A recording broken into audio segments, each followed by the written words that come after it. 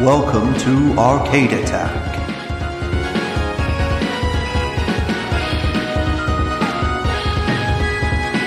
A retro gaming podcast for up to 4 players.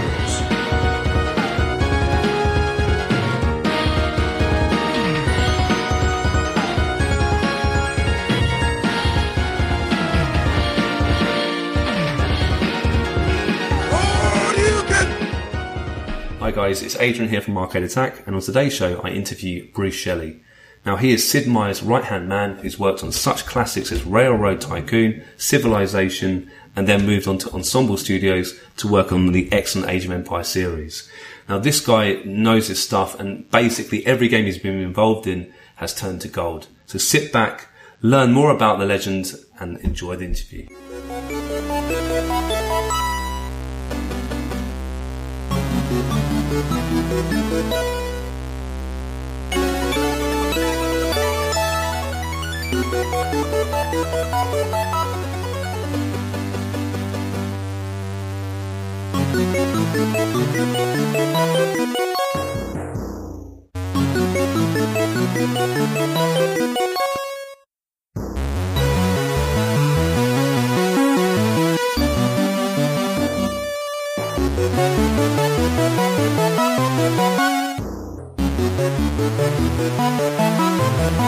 So thank you so much, Bruce, for being on the Arcade Attack podcast. It really is an honour to have you here. Some of your games, well, pretty much all the games you've made have been had a big impact at me growing up. So thank you so much for your time today. You're welcome. It's nice to hear from people who enjoy the games. So it's been a pleasure and fun to work on, I'm sure. Excellent. Before you worked in the video game industry, you helped design a number of board games. I know you're quite passionate about your board games. Before you got into the video game industry, can you briefly go through how this career started for you? Sure. I played games as a kid, and even as a young adult, I played complicated games, war games especially, games with history, and then I got into more complicated family games. Like there was an English game designer named Francis Tresham who built a Civilization game and a railroad game called 1830 1829, I think, that I really liked. And I was a graduate student at the University of Virginia, and we had a game club there, and a bunch of us got together and we started a role-playing game. We built Dungeons and Dragons, which was getting started in the 70s. Yeah. And we played a version of Dungeons and Dragons based on Middle-earth, and then we got the idea to contact the Tolkien estate and get permission to build role-playing games based in Middle-earth. And we started a game company called Iron Crown Enterprises, but it wasn't really my kind of game. I liked the complicated history games. So I got a chance shortly to work in New York City for a company called SPI that published a magazine called Strategy and Tactics Magazine, with a game in each issue, usually a game about some kind of history or military situation. That didn't last very long. I was just an intern, and they were running out of money. But that gave me more introductions, and I ended up getting a job with a company in Maryland called the Avalon Hill Game Company, which we did mostly war games, but also some family type games. And then I realized after 5 years or so there that this wasn't the future for me.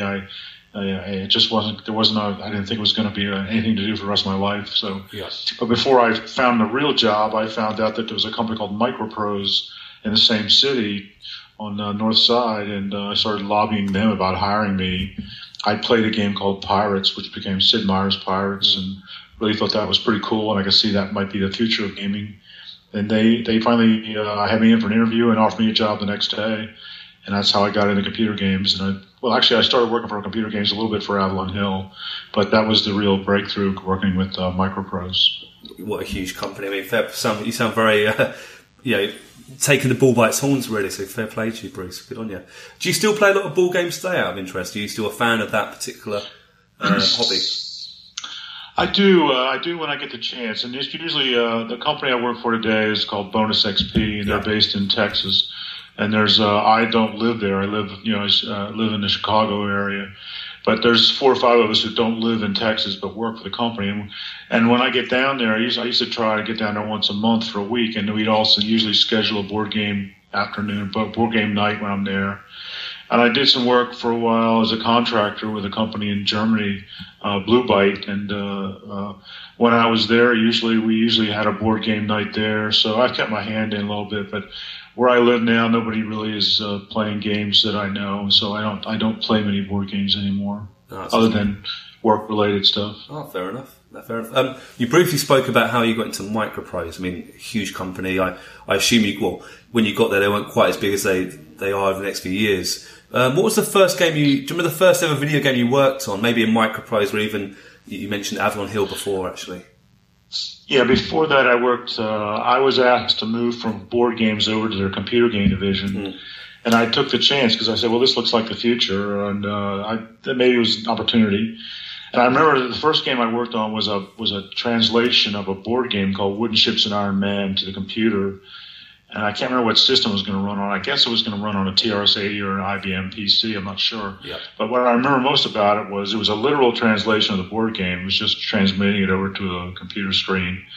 And the fact that we only had four colors to work with. It was CGA graphics. So the first computer game I worked on had, black, white, cyan, and magenta colors. And, I had lived through a lot of technical change. Good stuff. Good stuff. Do you remember at Microprose? Yeah. At Microprose, the first game I worked on was called F-117A Stealth Fighter. I was just a 3D modeler. I was building maps and building planes out of 3D objects and stuff. That's what I did the first game I worked there. Good stuff. So obviously you had and you still have now obviously programming skills. Was that developed at university or at college or? I was not a programmer. I'm not a programmer today. I mean, there was always a place in the industry for somebody who can manage projects and for writing, communicating and I guess I look upon the designers often as the visionaries for the game. I tell people, actually a friend of mine named Greg Kostikian wrote this, I believe, and I borrowed it from him, was that the designer's job is to picture in his mind what's supposed to happen on screen, and what the player will be doing, and then translate that vision to the people who are actually responsible for making it so. Yep. So that's the way and there's always been room for that person in any game I've ever worked on. There's always been somebody whose job is the vision and translating the vision and communicating the vision. Brilliant. I mean, that must be quite a fun job in a sense. I know there's a lot of responsibility, but it's your initial ideas that the game is going to play, so that must be quite a rewarding role. Would you agree? Yes, it's definitely fun, but it's a challenge too because you're responsible for the vision, and that means that the game is going to hang on the design team, how well they can create something that's going to be not only engaging but also make business sense. I tell people we're in the commercial business, not in the business. We have to make money with what we make, or we're out of business. Good stuff. I want to ask you now about Railroad Tycoon, another a huge franchise, a huge game, a really great game. I'm a fan of it myself. You obviously worked. Before we go into it, actually, how did you first meet Sid Meier's, a proper legend, one of the biggest names in the video game industry? Do you remember the first time you met him, or was this the first game you worked with Sid? When I first went to work there, I was, like I said, I worked on F-117A. I think we called it F-19 Stealth Fighter originally. Then we changed the name when we found out what the actual designation of the plane was. And he was the lead designer and programming that game. So when I walked in the door and was assigned to that game, I immediately got to meet him. He was a little bit he's a quiet fellow, and he would not introduce himself to new employees right off the bat, but he had to meet me because he was telling me what to do. So we got to meet right away. And I think I didn't have to work intimately with him, but I had to work with him. And I think that over the next year and a half or so, we started playing board games. As a matter of fact, we played, I think I had worked on a railroad game at Avalon Hill called 1830, right, which was designed by Francis Tresham from there in North Hampshire. Sid liked it, and he was an enthusiast with model railroad trains. He had grown up in Switzerland, or been a child in Switzerland. He still had his train sets from Switzerland, I think. So he was noodling with the idea of a railroad game, and then it just appeared one day, and I got a chance to play it. It became the genesis for Railroad Tycoon. But he asked me if I would work with him intimately as his number two. Nice. He always usually had somebody who was the person who did all the stuff he did not want to do, which was meet with generally meet with the sales team, work with the play testers, write the documentation, write the manuals, come up with more ideas, be a sounding board, be his main play tester. And he asked me if I would want to do that with him, and I absolutely jumped at that opportunity. Bruce, good on you. I mean, it sounds funny. You just playing that board game, introducing the board game, could have really got the game off the ground in a sense. So it's amazing how these little things can spark huge games in the future, isn't it? Yeah. I was really impressed because Sid was always, and still today I'm sure, is noodling all the time with ideas for games. His computer always had a half a dozen prototypes on it that he was playing around with. And he went off on a vacation. I remember that we were actually building a game called Covert Action. We had started working on a game called Covert Action about spies. And he went off on his 2-week vacation in August, and he came back with this little railroad thing. He said, "Try this. Tell me what you think of this." So I remember playing it and saying, "Well, this has got the genesis of a cool idea, I'd love to see this work." And we went off. I remember we had this. We remembered his lunch. We went to a restaurant in a nearby shopping mall and had lunch, and the decision was, do we stop working on this Covert Action spy game and do this railroad game, or do we complete the Covert Action game first? And I was very enthusiastic for the railroad game, and I think he was too, and he just wanted a little confirmation. And so he went back and told management of the company that we're going to stop working on the spy game and start building this railroad game. Was the spy game ever completed? Do you know that or not? It was, yeah. It was completed next because we finished. They let us do the railroad game, and it won a lot of critical appeal. And it only took us I think it took, I can't remember now. I think it was like 6 months or 9 months to finish it. And then we started redoing finishing the spy game. But then by then he came up with another idea, which was Civilization. He started screwing around with what was going to be the prototype for Civilization. And the management team came in and put their foot down and said, "Look, we really want this spy game. We put a lot of money in it. Please don't do anything else until you finish it." Yeah. And I said, "Man, I'm telling you," I said, "this Civilization thing you're doing is really cool." And he says, "I know, but we got to finish this spy game." So we put Civilization on the back burner for a while and finished the spy game, which was published. And then we got to go ahead to do work on Civilization. I mean, Civilization, it's won so many awards. It's one of the most important PC games of all time, if not one of the most important video games of all time. I mean, what was the initial thoughts when you obviously thought it's a special title, but do you ever dream it'd be such a big title? I knew, and I don't know if Sid's ever admitted this, but I knew pretty early on that we were making a really remarkable game that was gonna blow the world away. And that was my feeling. It was so cool and so much fun to work on, and I thought it was such a rich experience and did so many good things as that game can do. He had spoken about the imperative of games as an opportunity to teach as well as entertain, and I thought Civilization was doing all that. It was entertaining, and it was also going to, expose people to a lot of ideas maybe that they hadn't considered, and the whole breadth of this, Civilization, the unfolding of Civilization. I thought it was really, really great. I made a point of when he gave me the first time we talked about it. It was on his computer. He would play it in front of me. We'd talk. And then he finally gave me a disc. He burned a disc, a 5 1/4 floppy disc, and says, "Okay, here's a version. Play it for a couple hours and let me know what you think." And I made a point of saving that floppy disk. I had not saved the first version he gave me of Railroad Tycoon. I was sorry I had not. This time I saved the Civilization disc. I dated it, put it aside, because I thought this could be historic, And it's now it's over 25 years later, and I had mentioned this that I had it. Yeah. I mentioned to a museum in Rochester, New York, the Strong Museum of Play. They're trying to record the history, save the history of the video game industry. I told them I had this disc, so we want that. And then I said, well, before I give it to you, I got to ask Sid if he wants it. And he said, no, I want that disc. And I had a box of versions of the games we worked on that I'd saved over the years when I was there. So I had versions of Civilization and Railroad Tycoon that had been burned to discs, and he said he wanted them all, and I just packaged them up and sent them to him. And a week later, he called me and he said, "Hey, our IT guys got that 5 1/4 floppy disk working. The original first playable version of Civilization that ever existed off his computer, and then it had been preserved, and they could actually run it. It was a real-time game. It was really a little different than the Final Civilization, but it's an historic artifact. Wow. I mean, that's absolutely incredible.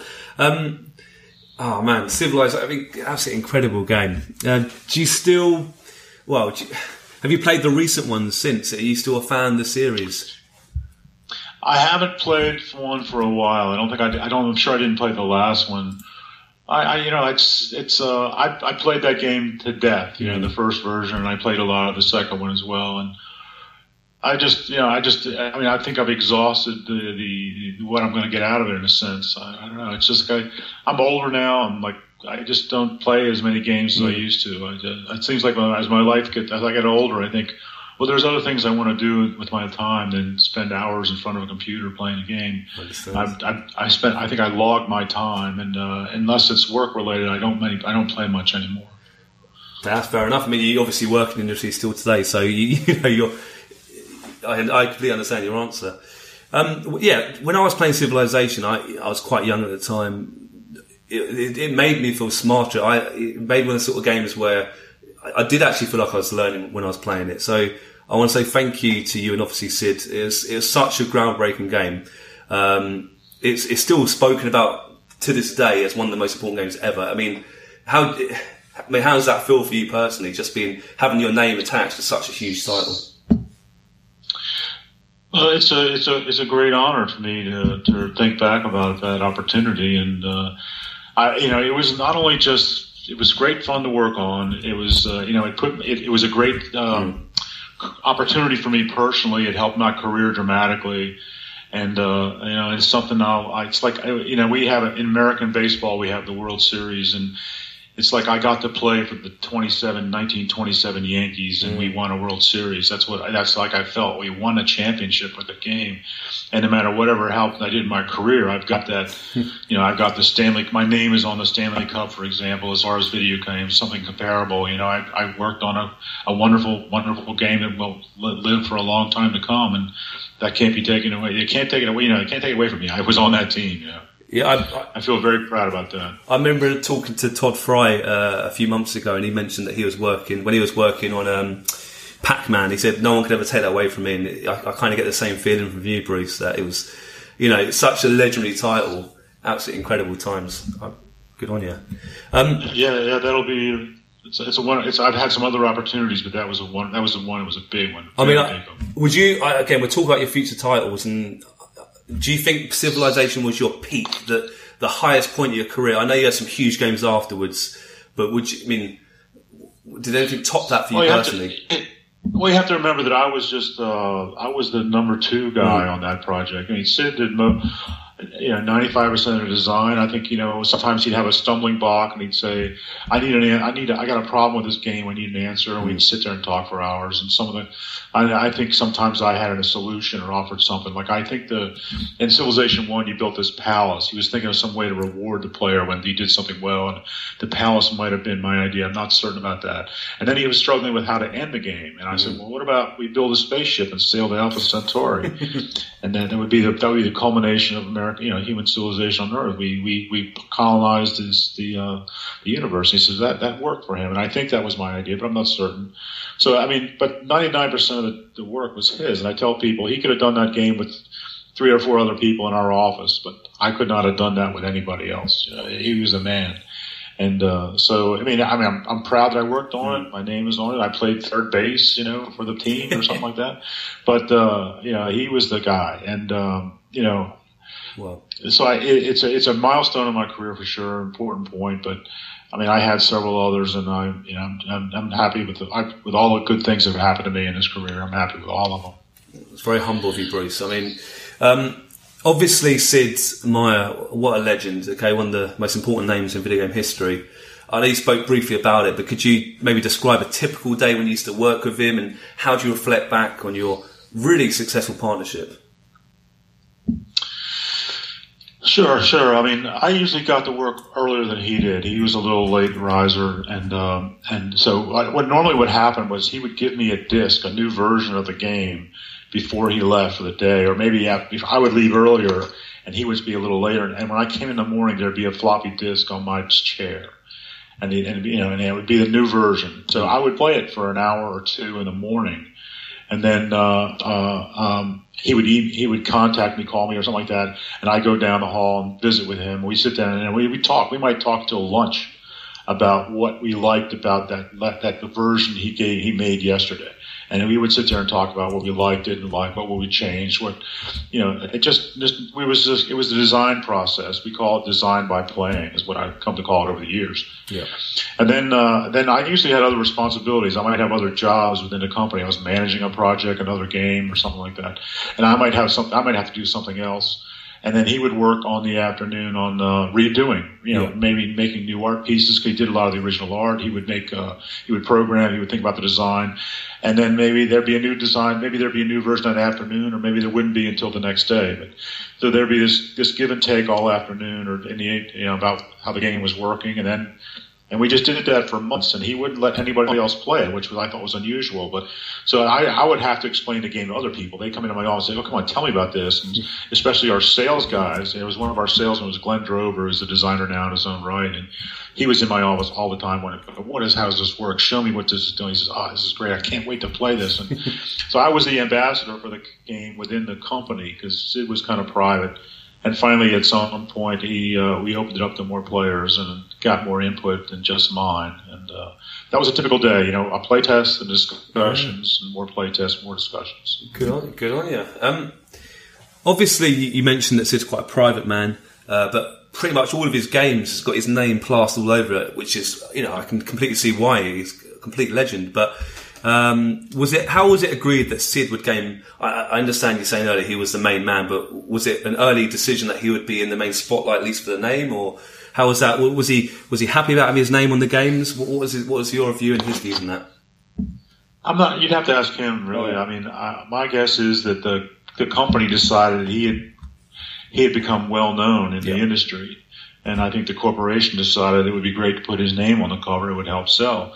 My guess is he was fine with that. He wasn't a shrinking violet. He appreciated, that he was doing something really great. I think he personally invented 4 or 5 genres of computer games. Yeah.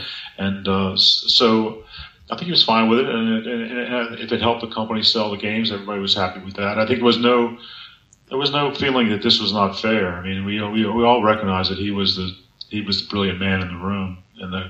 And he had also been a partner in the company. He had co-founded Microprose. We didn't realize at the time that he had sold his half of the company to the other guy, Bill Staley, the president. We didn't know that at the time, but when the company went public, that was all revealed in the documentation. So that was the first we knew that Sid wasn't even a partner. He was just a contractor by the time I was working with him. Well, fair enough. Are you still in contact with Sid? And would you ever be tempted to work with him in the future? Yes, we are in contact. He doesn't reach out a lot. He and our wives, we went on a cruise together after I was gone, and the last couple of years we've teamed up a couple of times for conferences because people were invited. We were invited. He was invited. Let's put it this way: he was invited to speak about the 25th anniversary of Civilization. And he called me up and says, "Look, I'm not doing that without you. I'm not going to go out there alone." So we spoke at a Game Developers Conference 2 years ago, I think, and then we did another retrospective at a DICE conference in Las Vegas together, and that's been fun. I looking back on it, and all the things all the water has gone over the dam since then. It's been fun to reflect and. Yeah. Also for me just to remember what I learned and how I try to take what I learned working from him with me. I mean, I tell people that working with him was like going to game design university. I mean, he was the first person I ever worked with who actually considered, a lot of the background. What is happening when people are having fun with a game? And how can we capture that and make sure it happens again and again? What is exactly going on here? The word fun is thrown around, but let's take fun apart. What is actually happening when someone is having fun? And so with the idea was like he helps me climb the ladder. You climb the ladder as a designer, learning stuff, and I got a couple legs up the ladder very quickly. Not only working in board games, but also working with him. Good stuff. Do you think there'll be any opportunities in the future for a future video game with Sid, or is that unlikely in your view, Bruce? I think it's unlikely. I mean, we don't, we live 800 miles apart. I mean, he's working with his son now. His son is working with him. And he was talking about retirement a few years ago. I'm not sure. I think when his son came to work there, I think he gave up on retirement, but I'm not really sure. And fair enough. I just don't think it's a possibility, Okay, no, fair enough. Why did you choose to leave Microprose for Ensemble Studios? Was that an easy decision? Because obviously Microprose, huge company at the time. What happened there then, if you don't mind me asking? No, I don't mind asking that. What happened actually was I got married, and my wife was making a whole lot more money than I was, and she gave up a really good paying job so I could stay at Microprose for a year, and then she couldn't find a comparable job to what she'd been doing in the area, in the Maryland, Washington area, Washington D.C., Baltimore area, and then she was recruited for a really good job in Chicago. So we decided that I was the lowest paid designer at Microprose. I'd come to work for very little because I came from nowhere. And the people in charge weren't going to do anything about that. I mean, Sid was a contractor, and I was working for him. So the vice president his salary didn't depend on what Sid was doing. It was dependent on what everybody else in the company was doing. So I was like an extra piece that he didn't really care about. And that's the way I look at it anyway. So I said, well, it's time for me to move on, And I actually didn't work for Ensemble right away. That came a few years later. I was writing books. I was hired by a company called Prima Publishing to write strategy guides for games because they had written about games I've worked on. Yeah. And they said, yeah, you could do that for us. So I did that for about almost 2 years. And then a fellow that I knew back at that University of Virginia Game Club 15 years earlier called me up and started to ask me about how to make computer games. He was running a business software company in Dallas, but people that worked with him wanted to make games, and he started asking me about it. And finally, I told my wife, I think he's going to start a game company, and he did. That became Ensemble Studios, and he asked me to get involved, and I said I can't move there, and he said you don't have to. And so for the next 20 years, I worked for 3 different companies along 20 miles of a highway in Texas, 3 different startups, and that's how Ensemble got started. Good. I mean, you've seen these companies grow from not much into these huge organisations. It must have been pretty interesting to see. Yeah, it's been fun. I mean, I work with really, really brilliant people. I've been lucky in that respect. Like Tony Goodman was the head of Ensemble, and he was a smart businessman. He had some partners that were smart, and they funded what became Ensemble Studios. And Tony did a great job of recruiting people and finding the right person for the right job. I mean, my job was to figure out how to make games as an overall process and be one of the early designers. And his brother Rick was a really detailed guy. He became the lead designer in Age of Empires, and he got some. Angelo Loudon was an ace programmer who still works with Tony in a company they run now. And Tony had a knack for finding the right person at the right time, and then he did a good job of getting in touch with Microsoft. I mean, one of the keys to Ensemble was the fact that Microsoft published our games, and it just turned out it was serendipitous that Microsoft was looking to get into the computer game industry when we were looking for a publisher. I remember we had several people interested in the game that was going to become Age of Empires. We traveled from Massachusetts to Seattle in one weekend to make demonstrations. And I think there's a case where my relationship with Sid helped, because when we were talking to Microsoft, guys at Microsoft were gamers, and they played Civilization, and one of them I had spent a day with at a television studio in California. We were both there to promote a game we were working on. I was promoting Railroad Tycoon for the Macintosh, and he was promoting Sierra Online, I think. And now here he is several years later, and he's a senior man, one of the senior fellows at Microsoft's game studio. So we already had a relationship, and they knew that. They said, well, this guy worked on Civilization. We could maybe take a chance on these people. It all came together, and Microsoft became our publisher, and that was a huge, huge opportunity win for us. You don't get much bigger than Microsoft, do you, to be fair? Good. Wow. It just shows you that the video game industry is quite a small world, isn't it, Bruce, really? All these connections you build up come back to play. Yes, and I think, absolutely true. I mean, I can't go to a game convention without seeing people I know. I mean, they've spread around. Microprose eventually came apart, and then Ensemble was taken apart by Microsoft, and there was 100 people at both those companies that I work with. Yeah. And then there's other studios I work with, even in Europe, that I've worked with. So I keep running into these people. It is a relatively small community. it selects for people who have skill. It's not an easy industry, and if you don't have a certain amount of ability, you're going to have to find something else to do. And so the people with ability, no matter how wacky the industry gets, getting laid off or your game doesn't sell, you're out of business, and you surface again and you have another chance. Really appreciate that. No, that's very interesting to hear that. Done, excellent stuff. Bit like Civilization, Age of Empires was one of my favourite games as a young teenager. It's up there for me with. I mean, I used to love Command & Conquer and Dune 2. I love a great strategy game. Again, huge title. How did this opportunity first come about, and what was your exact role on Age of Empires? Well, when we started Ensemble Studios, we were feeling around for a game to make, and the idea that I remember we first started thinking about was like a survival game. There's a shipwreck on an island. You got to gather the resources to get off the island, get the ship, and then you find out there's other people on the island. There's villains or whatever. And we thought, okay, this could be a rich world, like Lost in Space or something.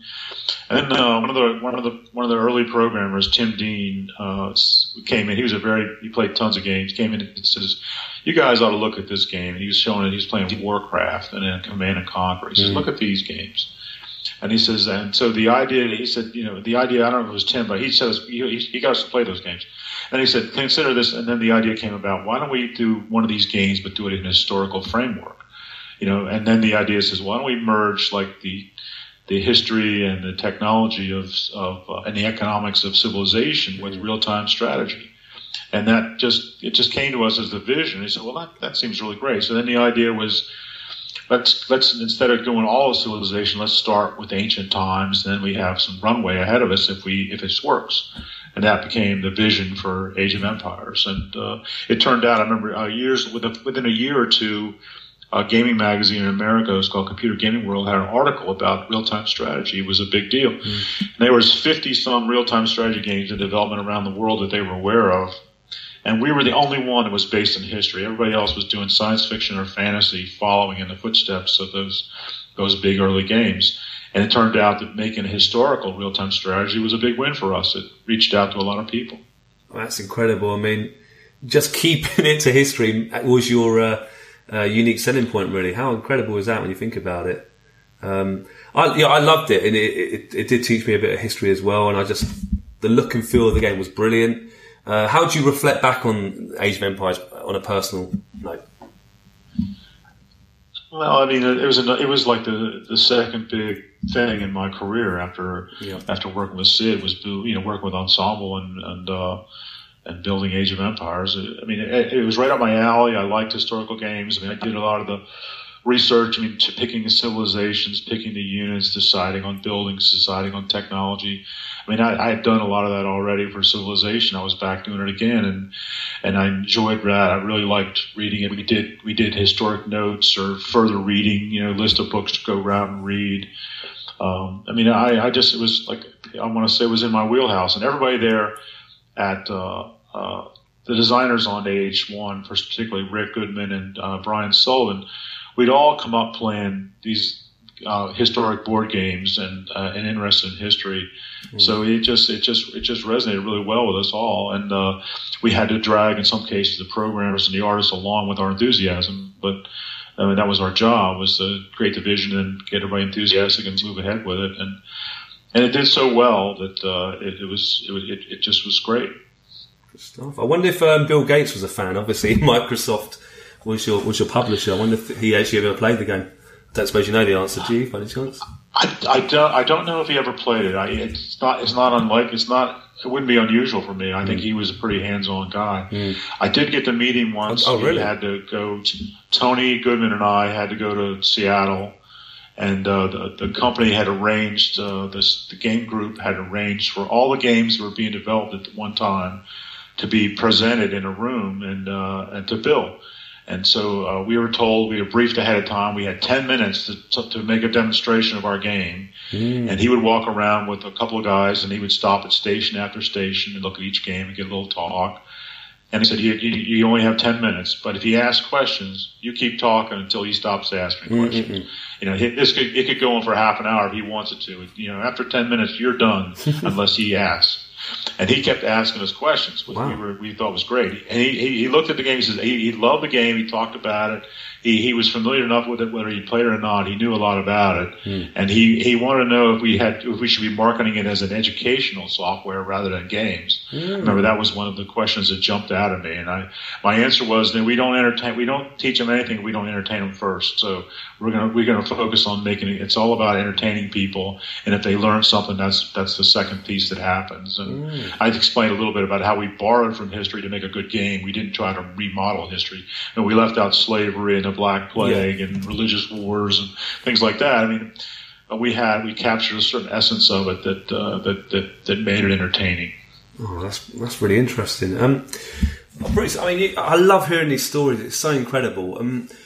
Exactly, you know, do you actually design the games on paper first when you come up with these ideas, or you said earlier you don't do much programming yourself? I'd love to get a sort of, what's a typical day for you when you work in these sort of design elements?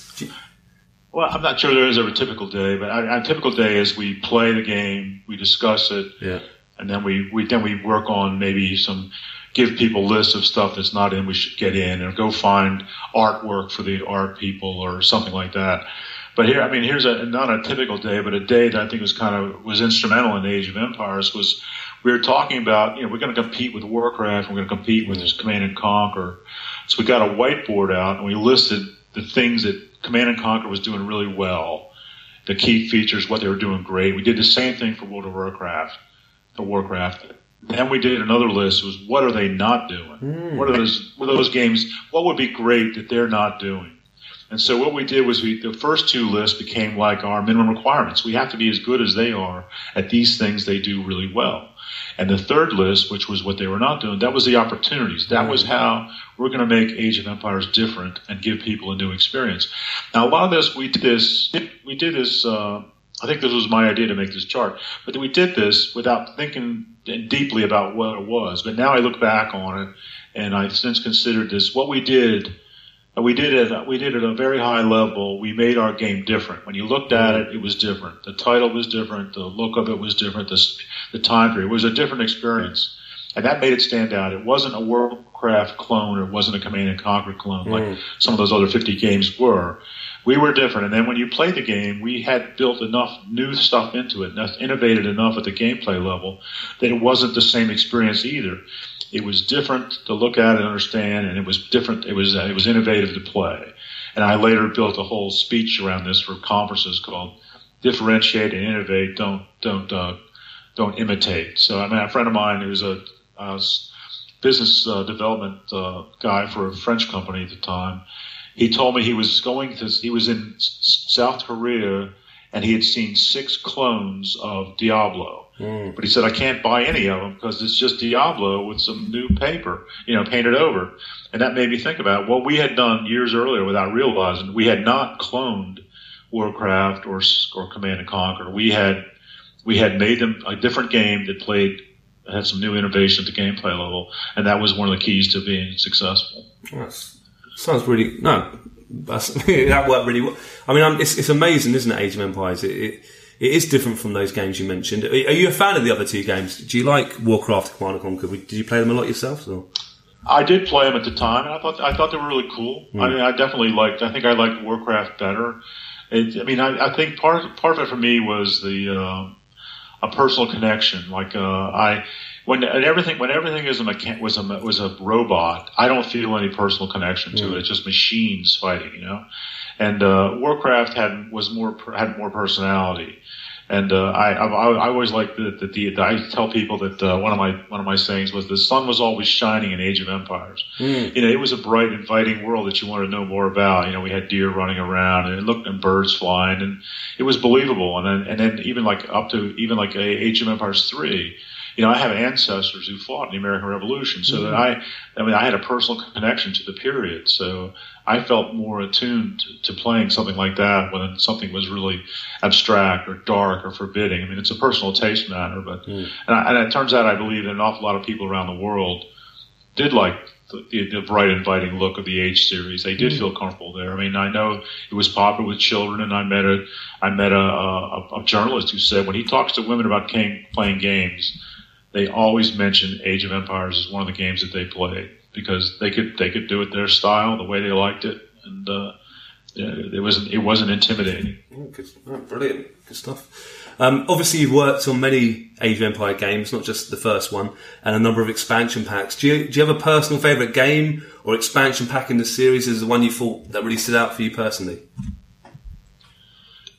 They all kind of blur together, to be honest. But I think everybody who worked on the series looks back on Age of Empires 2 as the perfect storm of a game. We learned so much making Age 1 that we couldn't put in Age 1. We just realized we could do it, but there's a better way to do some of these things. And then we had a much better. I think our artists had gotten so much better. We had the period was a little more attractive. Knights and castles was much more fun than Greeks and Romans or something to many people. It was much more.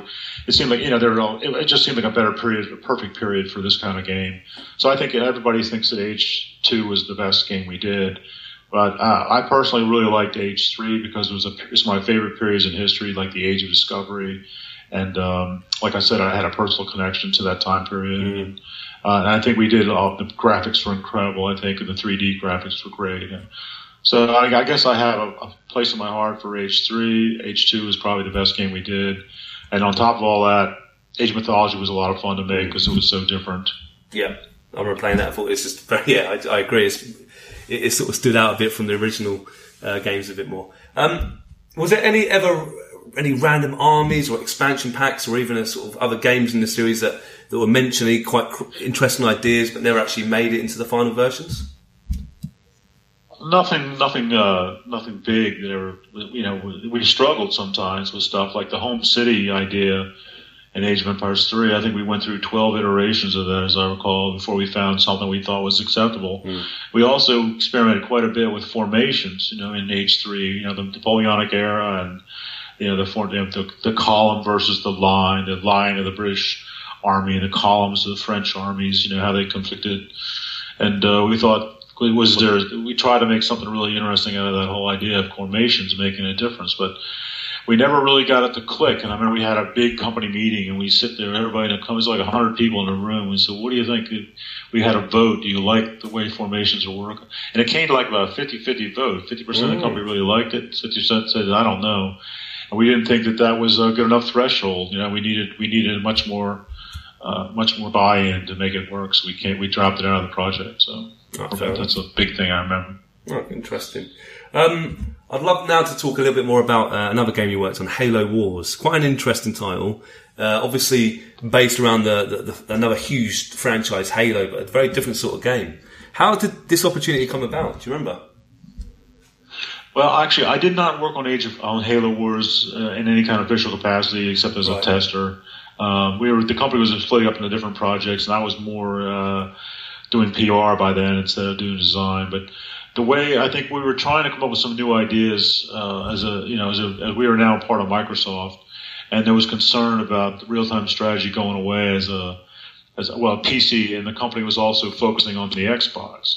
So we thought we should try to make ourselves relevant to the company as the company was changing, and we came with the idea of making real-time strategy to the Xbox would be a good experiment and hopefully a winner. And then we pitched that idea to them, and the management we pitched to it originally was very enthusiastic, and we started the project. And then our managers at Microsoft changed, and that upset the whole apple cart. They canceled at least several of our games we were working on, and then they eventually decided to close us down entirely and because the jobs we had 100 people in Texas, they wanted to move those into Xbox development in the Seattle area, but we were contracted to finish the Halo Wars game. They were willing to take a chance on that and see if we could deliver on a real-time strategy for the Xbox. And I think in large, we did make that a success. Yeah, I haven't played it personally, but I've heard it's got good reviews. I think they might be working on a new game in the series, actually, if I'm correct. So, no, good on you. You've already spoke about, a like a typical day or the kind of things you got up to back in the day, but was there anything that really inspired you when you started a project, or if you got stuck on a particular game? Was there anything you went back on that helped inspire and make these games so memorable? I don't know. I mean, I think what I learned, and I think what makes a difference in the things that the guys I work with, people I work with, is that we embraced completely Sid's idea of prototyping early and playing as soon as you can, and then play it every day and work on it every day. Play it every day and change it. I worked in Germany for a while as a contractor after Microsoft let us go, and they seemed to have a different attitude. They had a plan. They had designed the game up front, and the whole project was just creating the project to that design document. And there wasn't a lot of free leeway. There was like the testing wasn't intended to find out whether it was working or not. It was testing whether the plan was coming together. And we had a completely different attitude that I worked with, was that we had an idea, a vision for the game, but slap something together fast and play it and see if it feels right. And if it feels right, or I think we're on the right path, well, then we'll work on it tomorrow too. And then we'll keep building on it, play it every day, change things, add things, take things out, rely on our instincts as gamers to tell us when it's working properly. And we call it, like I said, I think earlier, design by deploying. And I think that's always worked. And I remember when we were working on Age of Empires 1, we would take maybe half hour, an hour every day and play Warcraft as we started, or Command and Conquer, one of those two, just to keep the juices flowing and keep reminding us what we're shooting for. Then the day came, when we could actually play an Age of Empires game multiplayer. We had a LAN, local area network in our office. There was 8 of us playing, and we could actually sit down and play each other, 2 to 4-man teams of our own game. And it was so excited, because now we don't play Warcraft anymore. We play Age of Empires now every day. And that's how, it was a big, big day. And as the years went by and the games came along, there was always that day when, okay, now we're playing Age of Empires 2 online together for the first time. Now we're playing Age of Empires 3 together for the first time. And those were always big days, because by then I was convinced that our process would deliver an excellent game the way we built them, because the way we worked. And I think now, looking back, I think Brian Reynolds came out of Microprose, and he designs games the same way. And I think that from what I understand, that Blizzard independently came up with the same process, and that's how they've made their games over the years. The prototype early, iterate daily. That was a big thing. No, I agree. I mean, did you actually move to Germany then? To work on this game, or? I never moved there. I mean, one of my friends there I met at conferences in Europe. He asked me to come work for him when I was working for Microprose. For Ensemble and Microsoft. And I said, well, I can't do that. I mean, I'm a Microsoft employee. I can't work for someone else. But when we knew we were losing our jobs, I got in touch with him and said, well, I'm going to be free in a few months. And if you're still interested, I consider doing something for you, but I don't want to move to Germany. He said, that's fine. So I ended up working. I go over there for about 10 days a month for almost 2 years. I was working on a game called Settlers 7 with their team, and a few other things. And it was a great experience. I didn't like the flights. I didn't like being in the planes for 8 hours at a time. I didn't like being away from home for 10 days or so. But I really enjoyed the experience. Other than that, I got to meet a lot of neat people, and got to see part of Europe, and just be part of another culture for a while. I really enjoyed it. Well, yeah, Settlers, another classic strategy game, a little bit like Age of Empires, isn't it? But that sounds interesting. Oh, good stuff. Yeah, they have a huge audience. They have a huge audience of their own. Yeah, it's huge in Europe, isn't it? It's huge around, obviously, UK where I live, and I know it's big in Germany, obviously. No, good stuff. Now, Bruce, you've been involved in so many huge games. Is there any? It's amazing. Fair play to you. What would you say though? Was there when you look back at your career now? Is there a sort of game where you think you're most proud of? And it doesn't have to be maybe the most famous game. Is there a game you think, I had the most fun doing this, and looking back, I'm so proud of this? Well, I have a lot to be proud of. I mentioned earlier we're playing for a World Series team. I think I played for several World Series teams. No matter how big a role I had, I was on the team. I got the World Series ring. Yeah. So it's hard to pick, but I think if I look back on what was the most fun, I would say Railroad Tycoon might have been the most fun to work on, because I was a railroad kid. As a kid, I liked riding trains with my family on vacation, and I built model railroads as a child, and it was great to make it all come alive in that game. And it was just Sid, myself, and Max Remington was our artist. And for most of the project, it was just the three of us building that game. I remember I had to do a spreadsheet for the company on what was involved in making it. And it came out to like $167,000 it cost to make, and like so many man hours. It was incredibly cheap for the bang that we got. Yeah. And I just know we did field trips. I mean, Sid says, we're going to go do a field trip. So we went to a railroad museum in Pennsylvania, rode a steam railroad, went to look at a model railroad display, and we went to a little restaurant that was old railroad cars. I mean, this whole day was themed around railroading. And, I mean, that was like, I can't believe I'm getting paid to do this. You know? We get in a car, we just drive off a couple hours up into Pennsylvania, spend the day immersing ourselves in railroad stuff, come back, and we're all fired up to get back to work. We did one more of those trips. We went over to Smithsonian Institution in Washington, D.C., took a train to Washington, D.C., and we went to their Smithsonian, looked at their railroad stuff, and I did a couple other things for railroad related. So, I mean, and then I got to work on this really fun game. So that, I think, as far as my favorite experience was probably building Railroad Tycoon. Of course, and that is a great game, and obviously it led to Transport Tycoon as well, and so many other games it's led to. It laid the, excuse the pun, the rails, didn't it, to future games, and that's very similar games. I think I mentioned earlier. I think Sid's responsible for half a dozen or so game genres, and he did the first real flight simulator, for example, and I think Railroad, Tycoon. He did the first Tycoon, quote unquote Tycoon game. And, submarine simulator, things like that. I mean, not many people can say that. Let's be honest. That's incredible when you think about it. Absolutely amazing. Yeah, he deserves to be remembered for certainly as a Hall of Famer. Yeah.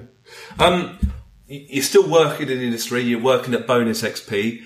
You're working again with Dave Pottinger. I don't know if we mentioned him earlier, but he's another sort of. He's definitely a legend in my eyes. He also worked with you in Age of Empires. So, how did this opportunity come about, and what's it like working with Dave again? If you don't mind me asking. Yeah, Dave is a good friend. We've worked together now for over 20 years in 3 different companies. I think he's a brilliant guy. He's underestimated. He's a great designer, and he's a super programmer. Now he's the CEO of our company. He works like he wears like 4 or 5 hats, and he does all of them really well. But so the opportunity came along when we were all working for Zynga a few years ago. We built a game for them called Castleville. Which was, very successful. They were making $1 million a day at one point. Wow. So, we did our job there. And, as that unwound, Facebook became less of an opportunity for gaming, and we all got laid off. David left earlier because he wanted to do his own thing. He started Bonus XP on his own. And, so I took the summer off after, I left. I didn't do any work for a summer. And then I started I actually worked a little bit part-time for a company in Germany called Anno Games. One of the fellows that I met earlier at Blue Byte was now with Anno, and he called. I got called the day I lost my job at Zynga.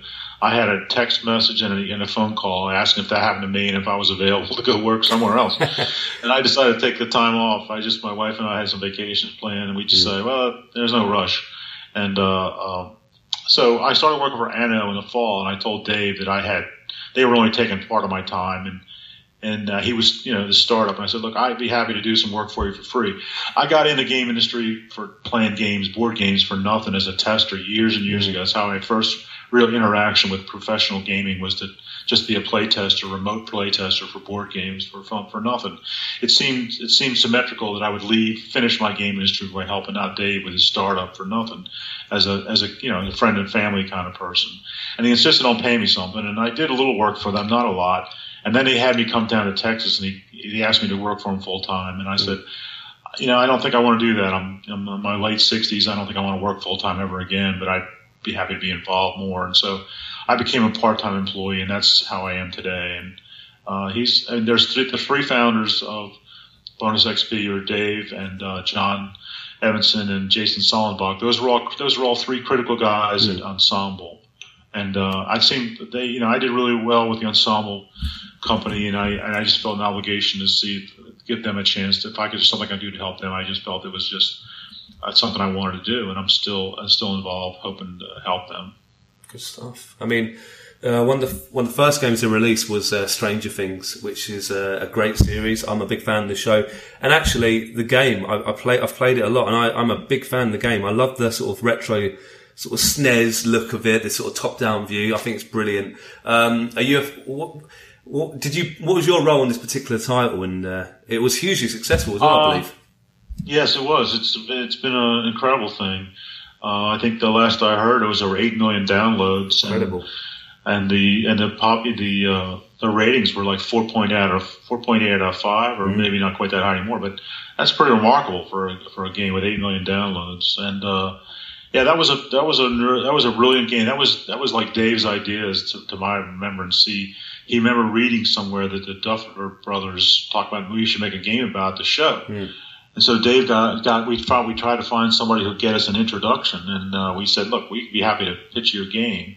And we started the pitch process. We put together some slides of what we could do, and then we built them a prototype, and they got enthusiastic, and we kept delivering milestone after milestone, and they kept getting happier and happier, and we delivered it on time and on budget, and obviously it really was successful as their marketing, and so we had it was a perfect storm, another perfect storm, a little game that turned into something really fun. And it was a blast. I mean, I helped with some of the ideas, some of the puzzles and stuff, and there was really a small team that made that game because the budget wasn't very big. But we're doing other things too. But I remember being involved. I certainly played it the heck out of it, and commented because we did that same process. And we put things together, played it. What do you think? We'll change this, maybe change that. Our design, our normal design process. Prototype it fast and then play it. I think you've got the Midas touch, Bruce. I have to say, every sort of game you get involved in, or most of the games you get involved in, that turn to these huge successes. So, good on you. I mean, I'm really happy for your successes. It's been quite an amazing ride up there. It's like I tell people. I mean, I've worked with some really great, brilliant people. Like Dave Bodger is a very smart guy, and John and Jason is a brilliant artist. I'm just along for the ride practically in this case. I'm just helping them. I'm a play tester. I once in a while have an idea that helps, but they are the guys who are driving the bus. I mean, I'm just very happy to be involved with them. Well, you sound very humble, but I've got a lot of respect. A really interesting question. Was there any games you ever worked on that never got released? And if so, is there any games that you think actually it's a shame this never was released because it could have been huge? Any games that you can remember? Oh, well, I know the Ensemble had a number of games we worked on that were canceled for one reason or another. I think some people and World of Warcraft was a big hit. It's still a hit. Maybe the greatest game of all time. And we were working on an MMORPG based in the Halo universe. And the management at Microsoft was enthusiastic. Then the guys changed. The people in charge changed and didn't like it at all and canceled it. So I think that was a game that could have been really great. Ian Fisher was the lead designer on Age 2 and Age of Mythology, and he was the lead designer on this game, and I think it would have been great. But maybe there wasn't room for too many more MMORPGs. I don't think that the emphasis went to Xbox at Microsoft, and you can't fault them. I think they did a good job of making the Xbox a pretty good success. And they focused all their energies on that, and an MMORPG would have been a distraction, and maybe it was maybe the right decision. But I think we could have made a great game out of that. Well, it does sound a shame. It does sound like a very interesting title. But I guess we'll never know, will we, Bruce? But there you go. No, we'll never know. Couple of final sort of questions, then I'll say goodbye. I know you're a busy man. I'm going to ask. I don't know if you can answer this question, but is there any projects, any games you're working on you can shed some light on? Or is it all a bit top secret at the moment? Well, it's not. It's a secret. It's not top secret. But yeah, I really can't discuss anything we're working on now. We don't have anything close to being published, and I don't want to upset anybody by talking about it. No, I completely understand. Second to last question. Is there any bit of advice you could give anyone if they're looking to get into the sort of design elements of the video game industry? What would you say is the most important characteristics and skills needed? Well, I think as a designer, I'll tell you what's worked for me, and that is at an early age, I played a lot of games. Yeah. And I was always disassembling a game, taking it apart, thinking about what I would do differently, and try to think about, as a designer, I think it's important to say, why am I enjoying this game? Why is this fun and why is that game not fun? What is the difference there? And I think when you can understand the difference between when I'm engaged and enjoying myself and when I'm not engaged, when a game is not doing it for me, if you can understand what is happening between those two situations, that's an important step, because you're going to be required to create that engagement for the people who are going to buy your game. And I think you have to understand that. Second thing I would say is that I'm playing lots of games. You need to have that resource base for ideas. I think that I believe in lifetime learning. I read mostly nonfiction. I want to know about economics, history, science, and it helped me a ton in game making, because we need ideas. We need an idea for this. How we handle this. And the people with the widest breadth of knowledge sometimes are the people who have more access to knowledge. So I would say play a lot of games, understand what's making them work, read a lot, expose yourself to a lot of different ideas, not just nonfiction like myself, but also fiction, because you need stories in many cases, characters, villains. What makes a story work? And then the third thing I would say was I think I do a really good job, without thinking about it at the time, was building goodwill with the people I work with. So I get along with everybody, and when you always have something positive to say when you're shown something, like an artist shows you something, I would say, even though I was going to critique it, I don't like something about it, I would try to start off with what was good about it, and build a team rapport, build goodwill. I think it's always helped me when I've lost my job 10 dozen times for one reason or another, and my phone always rang. There was always another opportunity coming along, because I'd made friends and demonstrated an ability to work with other people. Try to make the people around you a better employee just because they work with you. I try to do that. Those are some of the things I would recommend. Oh, Bruce, I really appreciate that. Just listen. Speaking to other people in the past, it's quite a cutthroat industry, isn't it, the video game industry? And you've got to have thick skin. I'm sure you would agree with that. And I like your attitude, Bruce. I have to say, you don't. It doesn't sound like you sulk about it. You've got on with it, and you've still got these great opportunities. So I really, really do respect you a lot, actually, for that. Yeah, I would say I asked Sid one time about why I was the guy he worked with. And one of his answers was, he said, you always saw the glass half full. You think about it, we're working with incomplete software all the time. And we had a problem with, not a problem, but on our ensemble we had to put out fires, people complaining, this isn't working right, this sucks, or something like that. It was some part of the game. And it was like, don't dump water on our fire. We're building this, we're doing something really great here. Think about the positive things. We're not working on that part yet. It's not supposed to work. Don't worry about that. Worry about the thing we're working on. Is this working? Or you like this? So the fact, I think I was a positive thinker, maybe, I guess, in retrospect, and seeing the glass half full, you thought that was useful to him. Good on you. Bit of a crazy question to finish up with, but we ask all our guests, Bruce, if you don't mind. If you could share a few drinks with any video game character, who would you choose and why?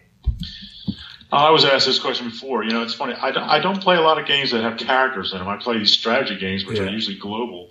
But, I think that we did work on Stranger Things, the game, and I think I'd like to have a beer with Hopper. Yeah. The police chief from Hawkins, Indiana. I think he'd be an interesting guy to have a drink with. I can't deny that. I'd be really interested. We need to talk to him about what he's seen. Now, look, Bruce, it's been a real pleasure talking to you. It's, it really is. And I want to say thank you for your time today. And I know for certain our listeners are going to love this interview. So thank you so much. You're welcome, Adrian. A pleasure. Enjoy talking with you. Thanks for listening to today's podcast. We really hope you enjoyed it. If you want to get in touch regarding this week's episode or anything else, you can tweet us at Arcade Attack UK, at Keith Barlow 82, and at Arcade_Adriano. We're also on Facebook at facebook.com/Arcade Attack UK. Please check out our website at arcadeattack.co.uk for lots of retro gaming goodness, interviews, reviews, features, top 10s, etc. And you can also find all our previous podcasts there. Our podcasts are available to stream from the website and are available to download for free from Stitcher, Podbean and iTunes, where you can also leave us a review and a rating, which we would really, really appreciate. So, until next time, take care and we'll speak to you soon.